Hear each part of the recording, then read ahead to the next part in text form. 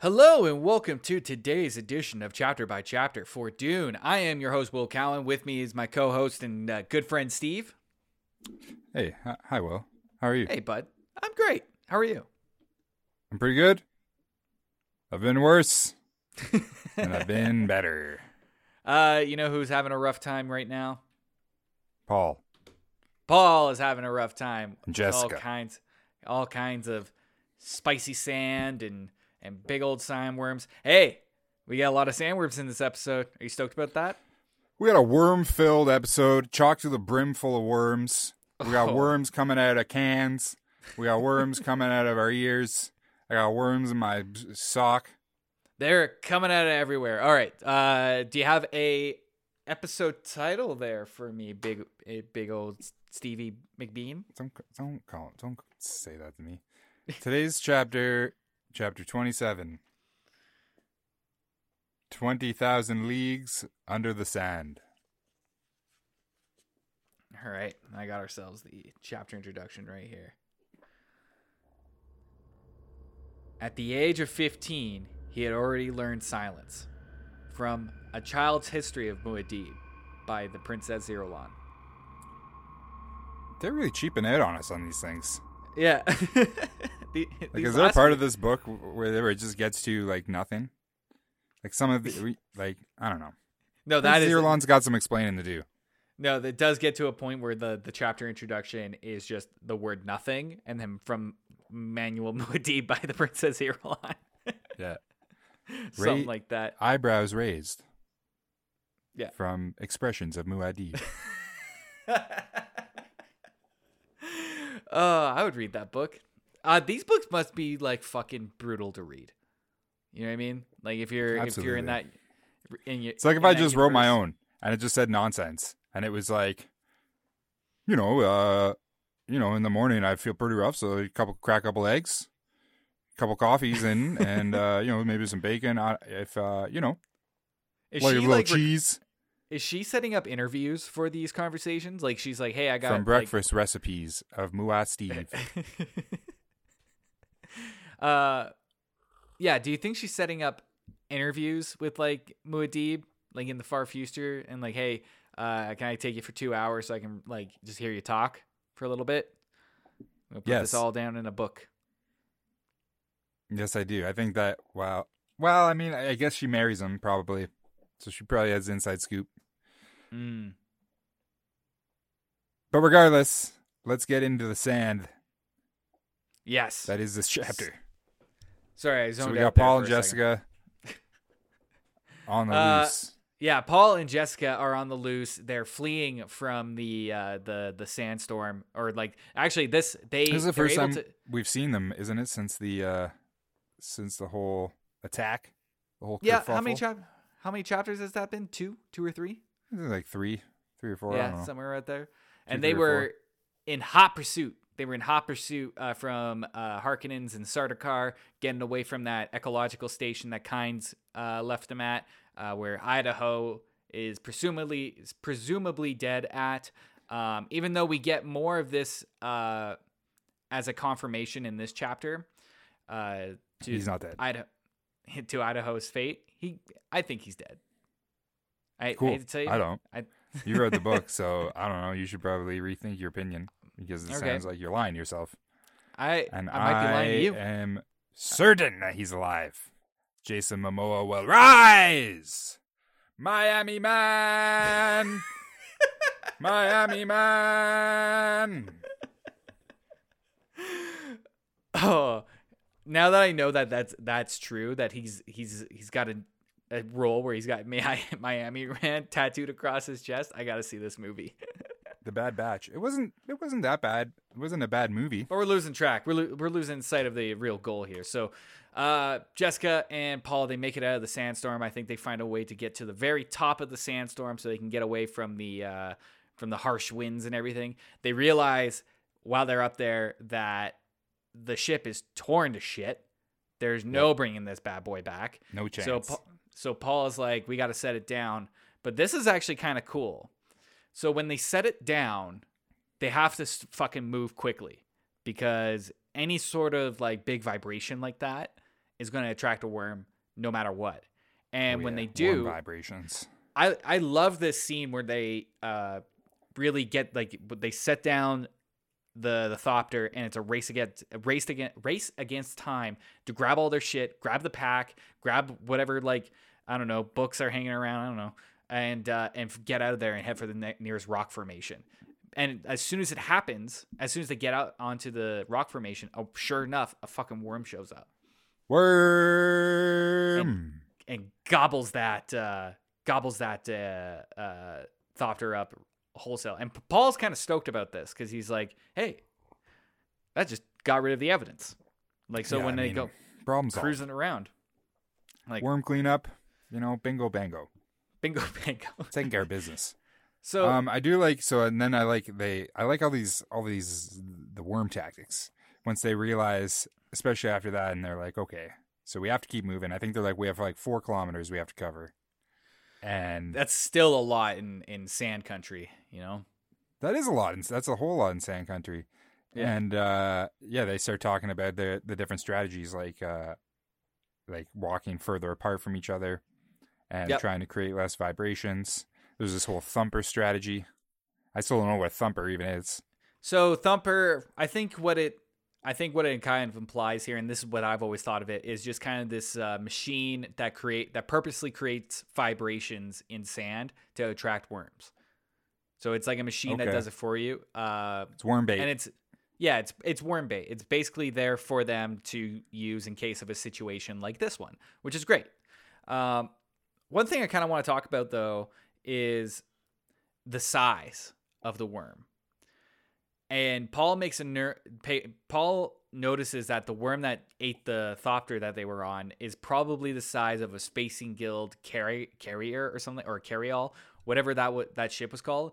And if you know anything about the ships in Dune, those ships from the Spacing Guild are massive, like fucking massive. They can hold the entire population or the entire Atreides family, all their belongings, all their crew, all their tools, everything, and still have space to have, say, the Harkonnens on that very same very same ship, and they never will know that they were there. It's way too fucking big. It's basically like a mini city flying into the sky. Fuck. So the worm is that big? The worm is that big. Worm City. So that's why I want to talk. I wanted to talk about that because I watched the Dune trailer again, how I start every morning. Do you think that worm is this worm? No, I don't think that worm is this worm because the worm that I saw in the end of that trailer looks way too small to be the worm that we see in this book. That being said, we don't know what Frank Herbert means by size in this. Like, is he talking about length? Is he talking about girth? Mm-hmm. Mm-hmm. So it could be like, oh, wow, that is as long as a carryall or one of those ships, but it's not nearly as tall. But I really fucking hope could narrow out at the end. Yeah, I really, really, really hope that they do it like that big. Just make it huge. Like, I hope they just keep giving us bigger worms. But you think that there might be, at a certain point, especially with on screen, you can only make it so big. Oh, I don't know, man. I mean, they pulled off basically every single Marvel superhero on one screen. They did. I think they can fucking pull off a giant ass worm. Hey, I'm here for it. I want big worms too. All I want is big worms. But you're right. The strategies with dealing with the worm is probably the best part of this chapter. So, like you said, they've got that thumper. But the thing that's actually really cool, and they talk about this a lot. In fact, I think it was Fatboy Slim made a reference to it in Weapon of Choice. You walk without rhythm, and you won't attract the worm. That fucking song's about Dune? I love that song. I didn't know that. Yeah. That's what that line's about? That's what that line's about. I think the rest of it is just like other nonsense. But if you walk without rhythm, you won't attract the worm. And later on in this chapter, when they have a little catastrophe on their hands, we'll get into that little catastrophe a little bit. But Paul does this like step, step, slide, step, step, jump, step, slide, shuffle. Yeah, he's got crisscross. a choreographed routine. This is a crisscross. Crisscrossing through the desert. Yeah, Jessica's like, what the fuck is he doing? He's like, trying not to track the worm.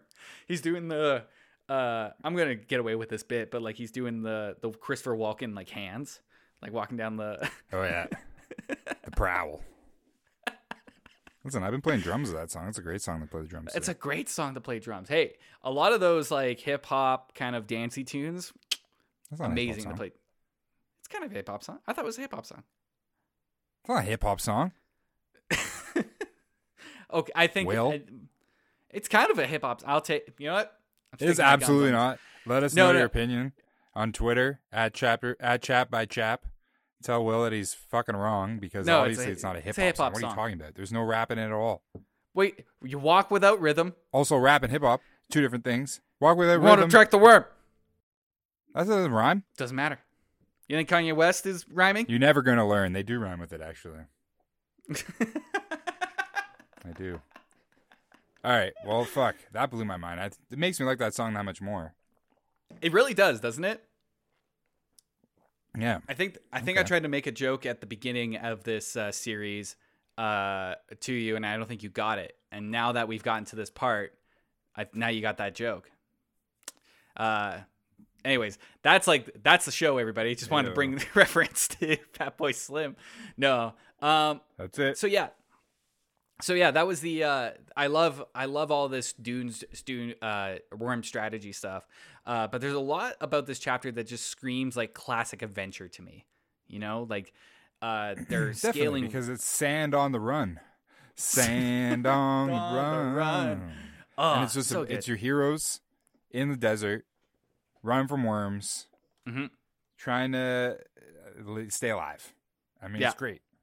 And the best part about this chapter is this: they go through this little calamity with themselves. So they're trying to climb down the rock face. I think during this part as well, like Paul's like looking around and he realizes that he's had this vision before. He's seen everything before at this point, but in the vision that he had, Idaho was with him. And I wanted to draw attention to that fact because I think the way that they're going to pull it off in the movie is that they're going to have a vision early on in the movie of Paul being in this situation, but Idaho's there. And then we get to this point in the movie and Idaho's not there. And it just kind of like raises the stakes of like, even though he can tell the future, he can't really tell the future really. Not accurately. There's things that work. The things that come true. Tell all futures. But it can't tell all futures. There are things that change. And I think that will be a great way to show that in the movie in more of a visual format. Especially with even this chapter in general. At first I was kind of like, why didn't Paul just see all this coming? Yeah. Yeah. But he doesn't know. You know, like he probably has had another vision. He probably saw a different vision where they got there okay. He probably had another vision where like he might have suspected Yui, you know, but then he was like, oh, it's just a dream. And he had to like brush it off or something. And the fact that he's 15, nobody's going to listen to him. And he knows that nobody's going to listen to him. Nobody's like, listen. Right. Even though he's a Kizak Haderach. I'm just a Kizak Haderach and life is a nightmare. So they're in sand, right? They're in the desert. And Frank Herbert really reminds us that they're in sand. And so much there's sand. A point where he describes like 10 different types of sand. He describes sand as sand. Yeah, well, there's that one part where he's describing it all as like dust, gravel, pea sand, I think is one of them. Yeah, there was definitely pea sand. And they're all just sand. Everything he's saying is just sand. It's just a different variation of sand, but there's like 10 of them. Yeah. I think, it's like, I think these are like real things though. They sound like real things, like pea sand. So I think sand sounds like a real thing. I think what he's talking about is like the size of the of the sand. So it's like, he's got these granules, and then he's got the dust, then he's got pea sand. So like it's the size of a pea. It's bigger sand. Just bigger sand. I think he knows what he's talking about. Look, Frank Herbert was big on sand. He went to Oregon and he studied sand. He made kinds. I'm not saying he doesn't know what he's talking about. I'm just pointing out all the sand being described as sand. If you're gonna write a book about sand, you better know your sand. Otherwise, sand people are going to be sandologist. You got to be sandologist. Otherwise, sand people are going to call you out when they read the book. They'll be like, "That's not real sand." Call them sand people. They're native Tatooiners. Yeah, it's all this sand stuff, and in fact, like, big calamity of this chapter is when Jessica gets stuck in the sand. Like they're climbing down, they're going down the slip phase. Stuck in the sand, 20,000 leagues under the sand. And Jessica gets stuck underneath there, and Paul has to think quickly, pull her out. I think something's mentioned, like she's able to like hibernate herself. It's like this Bindu suspension thing. Yeah, Bindu suspension. I did something similar like that once. Sounded similar. Wasn't near as regrettable. Nice. So it's a different type of suspension. Moving on. All right. So prana and bindu are two terms that we see in this chapter. Bindu right here, where Jessica is able to put herself into this like coma type thing, and prana is mentioned at the end of the chapter, and I think it refers to how Paul is able to control himself. And I went to the glossary to figure out what the hell they were. So bindu is just a fancy way of controlling your nervous system. And prana is just a fancy way of controlling your muscular system. So like how you move and all those sort of things. So it's probably how. So it's like a deep meditative type thing. It's a deep meditative type thing, but you get full control over your body. I think it's mentioned in a far earlier chapter. If it's not been mentioned, maybe it's just like some lore that I know, that the Bene Gesserit are able to control their metabolism simply by going into this prana bindu state and just kind of like working away the calories, or just like sustaining the calories. So they've not only do they have a still suit out there, they know how to like manage their bodily output to keep them at a certain caloric intake every single day. Bodily output. As I said, poop. That's what he's talking about. And that's another thing that's cool about. There's been a few episodes where we've talked about poop. Oh yeah, poop and sand. Welcome to the Poop and Sand podcast. That's what it should be called. The Poop and Sand podcast. So it's kind of cool too, because the still suit is mentioned earlier in the chapter, and Paul says to Jessica, like, take a full drink of your, like, don't keep water stored. Yeah. Get all the water out of it. You got a full mouth. I'm sorry, everyone. I don't know what's into me. I don't know what's going on. It's so gross. So Paul says to Jessica, take a full swig of your still suit. Make sure you're not carrying any water in your still soup or in your catch pockets, because body is better stored inside your body, or water is better stored inside your body. The more you drink, you don't get it in expel the amount of money. Where did that come from? The amount of water is money from exercise. And I think it's mentioned back in the Kynes chapter where they see the worm eat the giant factory. Kynes mentions that in the still suit you only lose a thimble of water a day, but I think that's due to the fact that you have to constantly be drinking out of your water.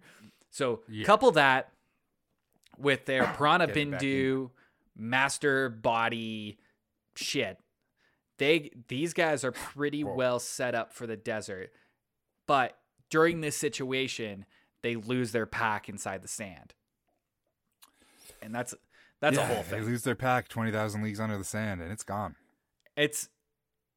Or is it? It's got all that stuff that we detailed a couple episodes ago. Yeah, the still tent, the snorks, the sand snork. Sand snork. That's a big part of it. The woozle. Paul does say though that I think he has his pear compass still, and he's got like a knife and a spoon or something. Yeah, and this is genius because he's like he puts a little mentat ability into all this, and he's like, you know what, if the sand, he's like, he can smell sand. It's mentioned in the chapter he can small sand. Which must be great. Or, no, spice, sorry. No, spice. You can smell spice. Spice. And if you could smell sand, I mean, Dune is going to be a tough place. You can smell sand? Oh, it's awful. This place is terrible. Where is I? Oh, yeah. He realizes that spice is alkaline based and his paracompass, the battery pack that's running the thing, is acid based. So he's like, I can get the pack back if I combine those two elements. So he does his little walk without rhythm over to the spice, grabs some spice, comes back, turns on some Fat Boy Slim. Turns on from some Fat Boy. No, you wouldn't want to do that in the desert. That would attract too many worms. That would definitely bring worms. And he cracks that baby open. He adds a little water in it, and baby, you got some foam going. Baby, you got foam. He's able to use the foam to hold up the sand for a brief period of time while he's able to dig for the pack. It's like 3 meters down. That's a lot of digging. And he grabs it he's able to grab it with the help of Jessica. He pulls it out. Jessica gets stuck for like a hot second, but they make it out, and they finally make it to the bottom of this like giant dune thing, and they're able to set up for camp. And the chapter ends with this actually kind of beautiful scene. Like it's one of the more